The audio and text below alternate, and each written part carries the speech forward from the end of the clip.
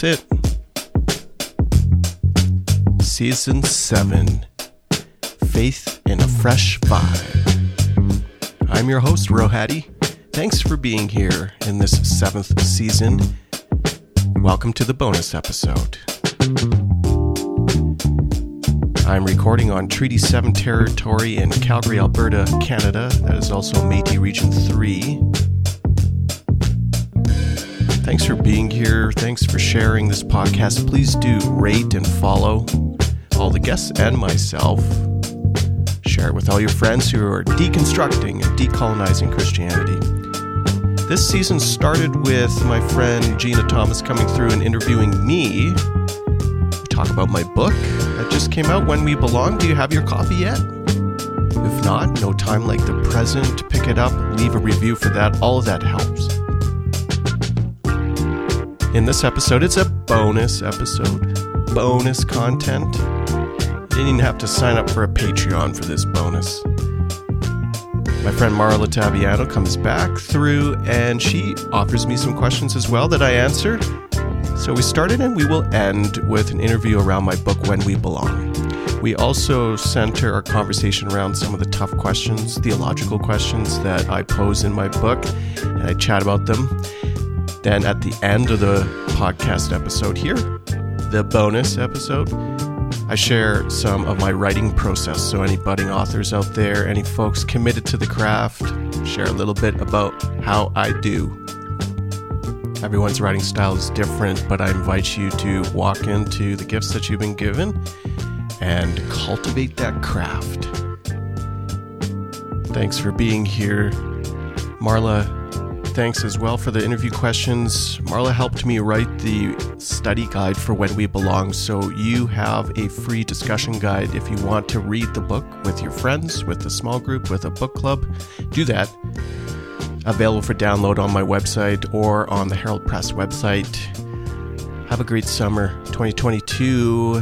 Until next season.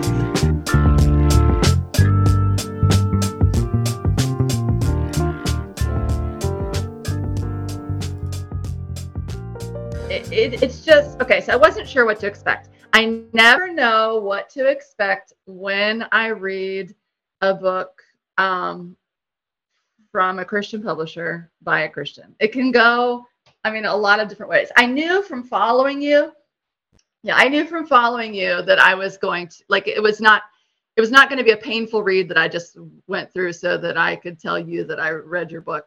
So many times, when I read something, I told you that half of it is my comments are what no, is that it? Profound Just things. What? And then what? Was that the comment? Half of them are are like, that's how I feel, or this is what I think, or this whatever. And I will say, and I don't think, since this is a Christian publisher, I don't think you cuss in the book at all.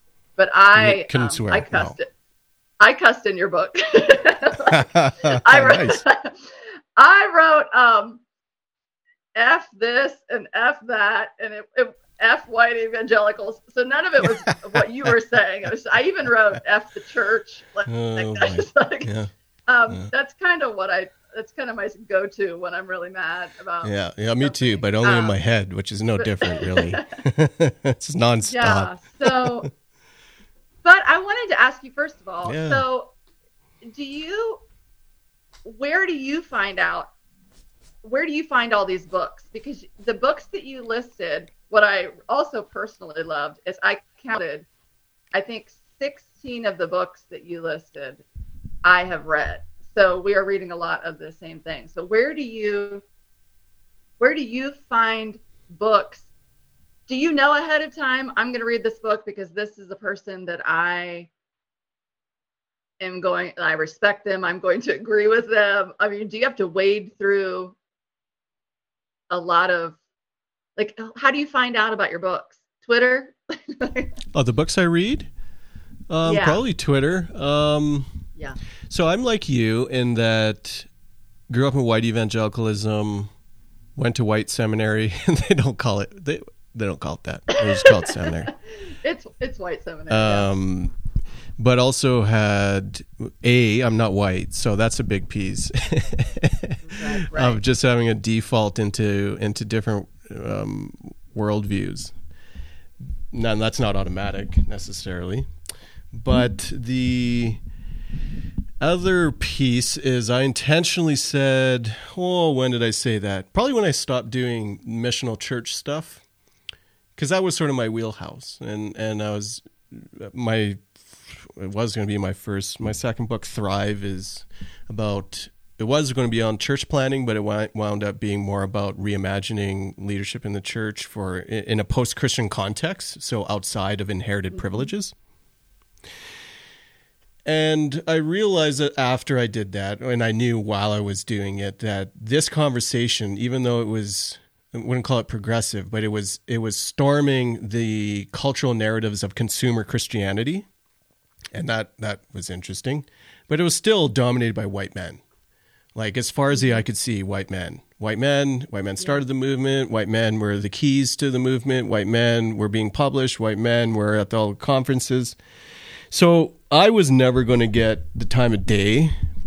And although it's shifting a little bit in the U.S. now, a little bit, especially in the metro areas, I kind of committed around that time looking at my bookshelf. So when would this be? 2014. I'm not going to read books by white men anymore. Already, I've read those books. I've spent all my formation reading those books. And so I have to consciously now add different authors. And so very rarely now do I purchase a book or read a book by a white male author on purpose, because I've done that thing. White females, very similar too, because they're overrepresented in publishing as well. But how do I specifically find, it could be people I know. It could be people, like, I still have an affinity for some pieces of evangelicalism that comes out of BIPOC teachers, theologians. So I do pay attention to those voices who are in the institution but are producing and pushing against the regular mold. That might be a microcosm, like that might be the echo chamber somewhat. But I also stretch into intentionally Black womanist theological thinkers and writers, Indigenous, and that's been a key for the past 5 years, maybe. So in the work of decolonizing, you must appeal to those voices, and so a lot of Indigenous authors now. And intentionally for this book, and When We Belong, I made a point not to center white authors. And so I only quote two, maybe, at least only two theologians that I can think of, because they were formative for me. N.T. Wright absolutely helped reframe my understanding of resurrection. Walter Wink, same thing, reframe around power and principalities. So this isn't about, white men can't write, they have nothing to add. It's just, I've done that. There's a whole world for me to pick up on. And you know what's really cool? I just read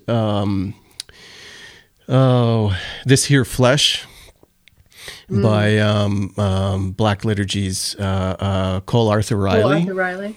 Yeah. And she's younger than me, and a lot of the book is really similar to mine, but written in a different way. And I just, as I was reading, I was thinking to myself, if this is the kind of stuff, and she reflects the next gen of writers, leaders, thinkers, public theologians, right? If this is what is being produced, I'm so excited. I'm thrilled. We have a hope, because this is wild. It is incredible. It is all the good and right things. And I want to read and see more of that, and more of it is coming. So every chance I get to raise those voices, I'm trying to do better at that. But also, that's all I read now. And I can afford books now too, so I can buy them. Same here, that's it. So it will be people I know, and also very specific to topics I actually care about. And you know this, like, once you get a sense of at least Christian publishing specifically, you know what's coming out and who writes what and what they're going to be writing on. And I'm not going to spend money on certain books now because I don't need it. Like, I don't need another book from a white guy writing about anti-racism in the church, right? Other people can write that book now. And plus, that's not my space anymore. So, right. Yeah, it's relationship, keeping your eyes. Twitter's a big help for sure of getting a sense. And then knowing who they are too. That's always fun to see your homies come out with books. And then you have these other ones that come out of nowhere and like Unbelieve, and it's like this collection of all of like the things that happen inside your head, and now they're on pages. Well, thank you for reading a book by a white woman. It's kind of my thing too, because I'm telling people, please read my book. I'm not going to read any books by white women, but if you, but you made Twitter, it though. Yeah, I was thinking when you were talking, I listened to your interview with Robert Monson recently because I love following him on Twitter. And he had said something on Twitter, I don't even remember now, a few months ago, about his reading for so much of his life being lopsided. And particularly, he wanted to read more Black women to even that out. And I have just used that analogy and thought about that so much. That like my bookshelves behind me right now, it's entirely like 4 bookshelves full. No white people are on these bookshelves. I do have a white person bookshelf. It's in the it's other upstairs. room. It's next to the bin. Yeah. No, me too. The ones that I've kept. But I have been reading since I was 4 years old, and I didn't stop. And I'm 46. So, and I know for a fact that 99% of the books I read for the first 35 years were by white people. And so just imagining how much reading I have to do to get that teeter-totter, like balance, like get it on lopsided. I have a really hard question for you. I don't know if you're going to be able to answer this. My question for you is, quote first. Well, first of all, you were talking about the church planning that you used to do. And you said that people today, they don't have to unlearn something about church planning. I don't know. In my context, I've talked to so many people who, like a friend of mine recently just said, oh, I met Jesus when I was like 26. And I guess he just didn't come with all that baggage because I just learned about like him loving and da-da-da. And I was like, wow, that must be so nice. I'm jealous. To like not have to unlearn. Super jealous. Yeah. Does the discernment of Scripture by a community mean any theological position is up for grabs? The short of it is yes.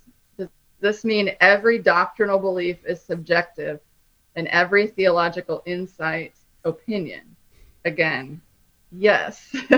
It doesn't necessarily mean they must all be discarded, but they certainly are productions of man, usually men, and should always be scrutinized.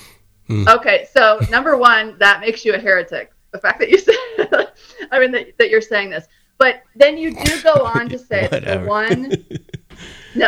the one non-negotiable is the incarnation, Jesus as fully God, fully man, along with his ministry and teachings, his sacrifice to take the sins of the world unto death on the cross, and subsequent defeat of those powers and resurrection is the one non-negotiable. And I'm wondering if you have the words currently to articulate why you think that anything is up for grabs, but that is non-negotiable. Because I am questioning right now whether that really is non-negotiable. Like, what is there anything left that's not negotiable? I used to say it was 2 things. It was the resurrection and the death and resurrection, or incarnation, which is kind of 2 things, and the Trinity. But that's not true, because there are many Unitarians who hang out and they have a different idea. And I also tell the story of the Ethiopians, so can't be that. Why only? So that is opinion, and I think there's a lot of folks now who are processing in the deconstruction world around the notion that you don't need resurrection. There is no story of why bother with this whole story if there's no power that has been defeated? And it's reflected in the cross. Could have been, I guess, other ways. But there must be some substance behind the why. So both the why of Christianity, I think Christianity can be boiled down, even though we all have our doctrinal statements, whatever. But the resurrection piece is the why love. The resurrection piece is why bad things happen or eventually won't. Like the whole narrative arc of God putting the world to rights, which I think is an unchanging dream, and that is a story of righting all the wrongs eventually, is inaugurated and previewed with the defeat of death on the cross. And so that's a story around power and the possibility that we can love better, and the possibility that wrongs can be turned right now because we have the whole fullness of the kingdom now. All happens because of Jesus's victory over the powers of death, and all powers in that moment. And so if you put that away, then you just have, and this is kind of tired old teaching, you just have a prophet with some good teachings. And they're good teachings. Love one another, love your neighbor, love God. But when push comes to shove, I asked the question, I didn't bring this up in the book, of why bother with any of that? Why bother love? Because that's way harder to do those things. Why bother with justice?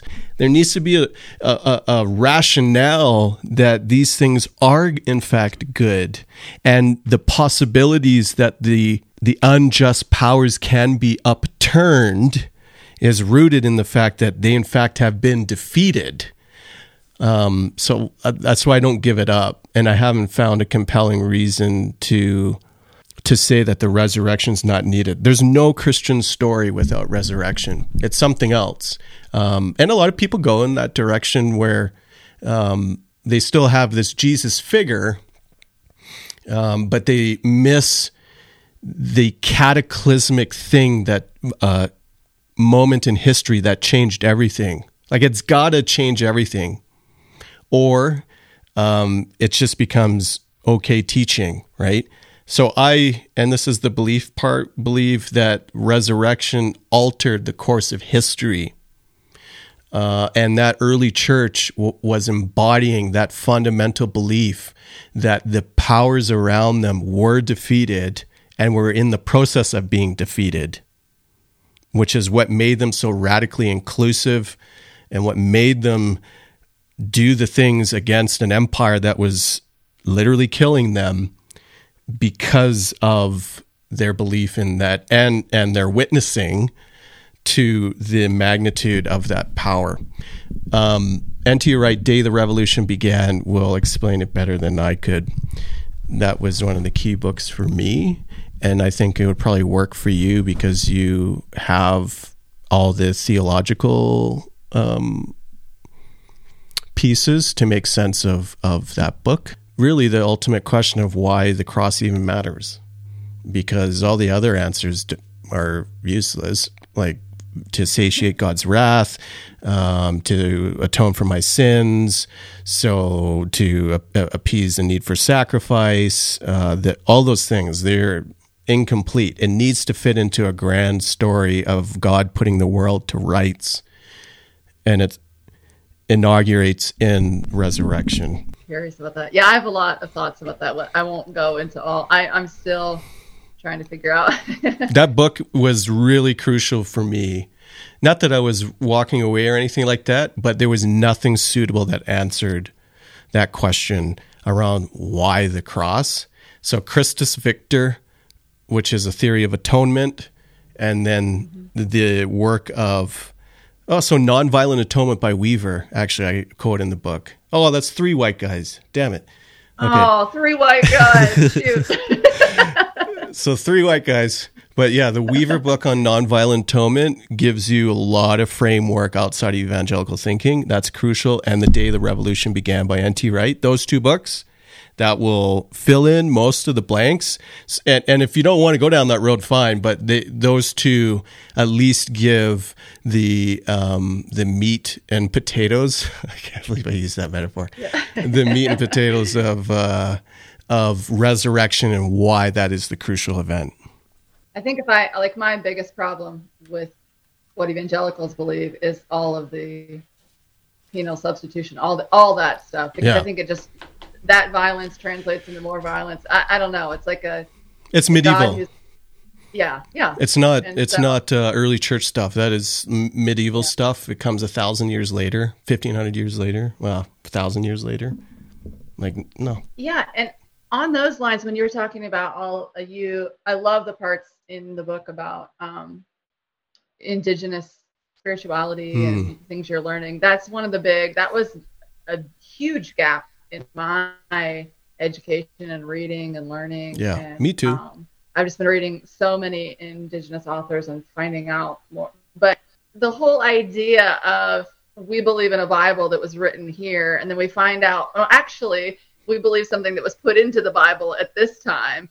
And then what you're saying, when we, like the ways that we even read the Bible or learn things or think are also very Western ideas. Like, imagine going back to indigenous ways of being and thinking and being connected to the land and all of that. Like, I just feel like it's the smaller and smaller, like the more I learn, the smaller my bubble that I was in feels. Like I was so in this tiny little everything. I had to think this way. I didn't realize that I was being taught how to think, how to be, how to feel, what to know, what to love, what to like, and the whole, the earth and the land and creation was nothing to evangelical Christians. Throw it away. It's all going to burn. Yeah. And we're getting out of here anyway. It's everything. It's all upside down. Like it's all backwards. It's all. Well, it's rooted in conquest and colonization. Yes. Makes sense. Yep.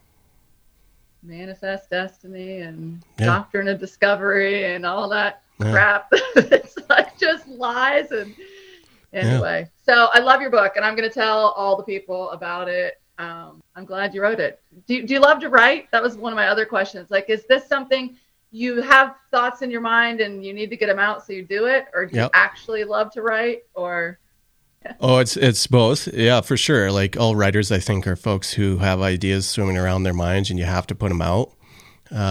You have to cultivate that, though. I think, for me at least, you can get into that zone and things are flying. You know, it's just like I'm unstoppable. I've got all stars everywhere, and it helps if I'm angry too, because then it's just like I got rage to pull all these things. So like there's that. I've never really cultivated like practices around writing unless I had deadlines. So I'm not like, oh, I'm going to do 30 days of poetry, or ooh, I'm going to do. And I think this is to my detriment, haven't done a lot around creative writing. So I'm fall short, haven't written fiction, that kind of stuff. And so I feel like the craft of writing I have committed to. I write every day, but I don't, I haven't entered into the deeper pieces of that craft, like around poetry, or like we've done spoken word pieces and things like that. But so I feel like all the people with their arts degrees in creative writing or their MAs in whatever, like they can write, like the copy editors on my book, like it's wild. So like I can write, and then there's like another level of writing. So I kind of think of it as I want to be a gifted and talented storyteller. One of the avenues is writing, and want to be a better writer, of course. And there's so much of that writing world out there. So, I mean, how do you sense your own writing? You're obviously have to write. Like, writers just have to write, you know. or else you'll explode.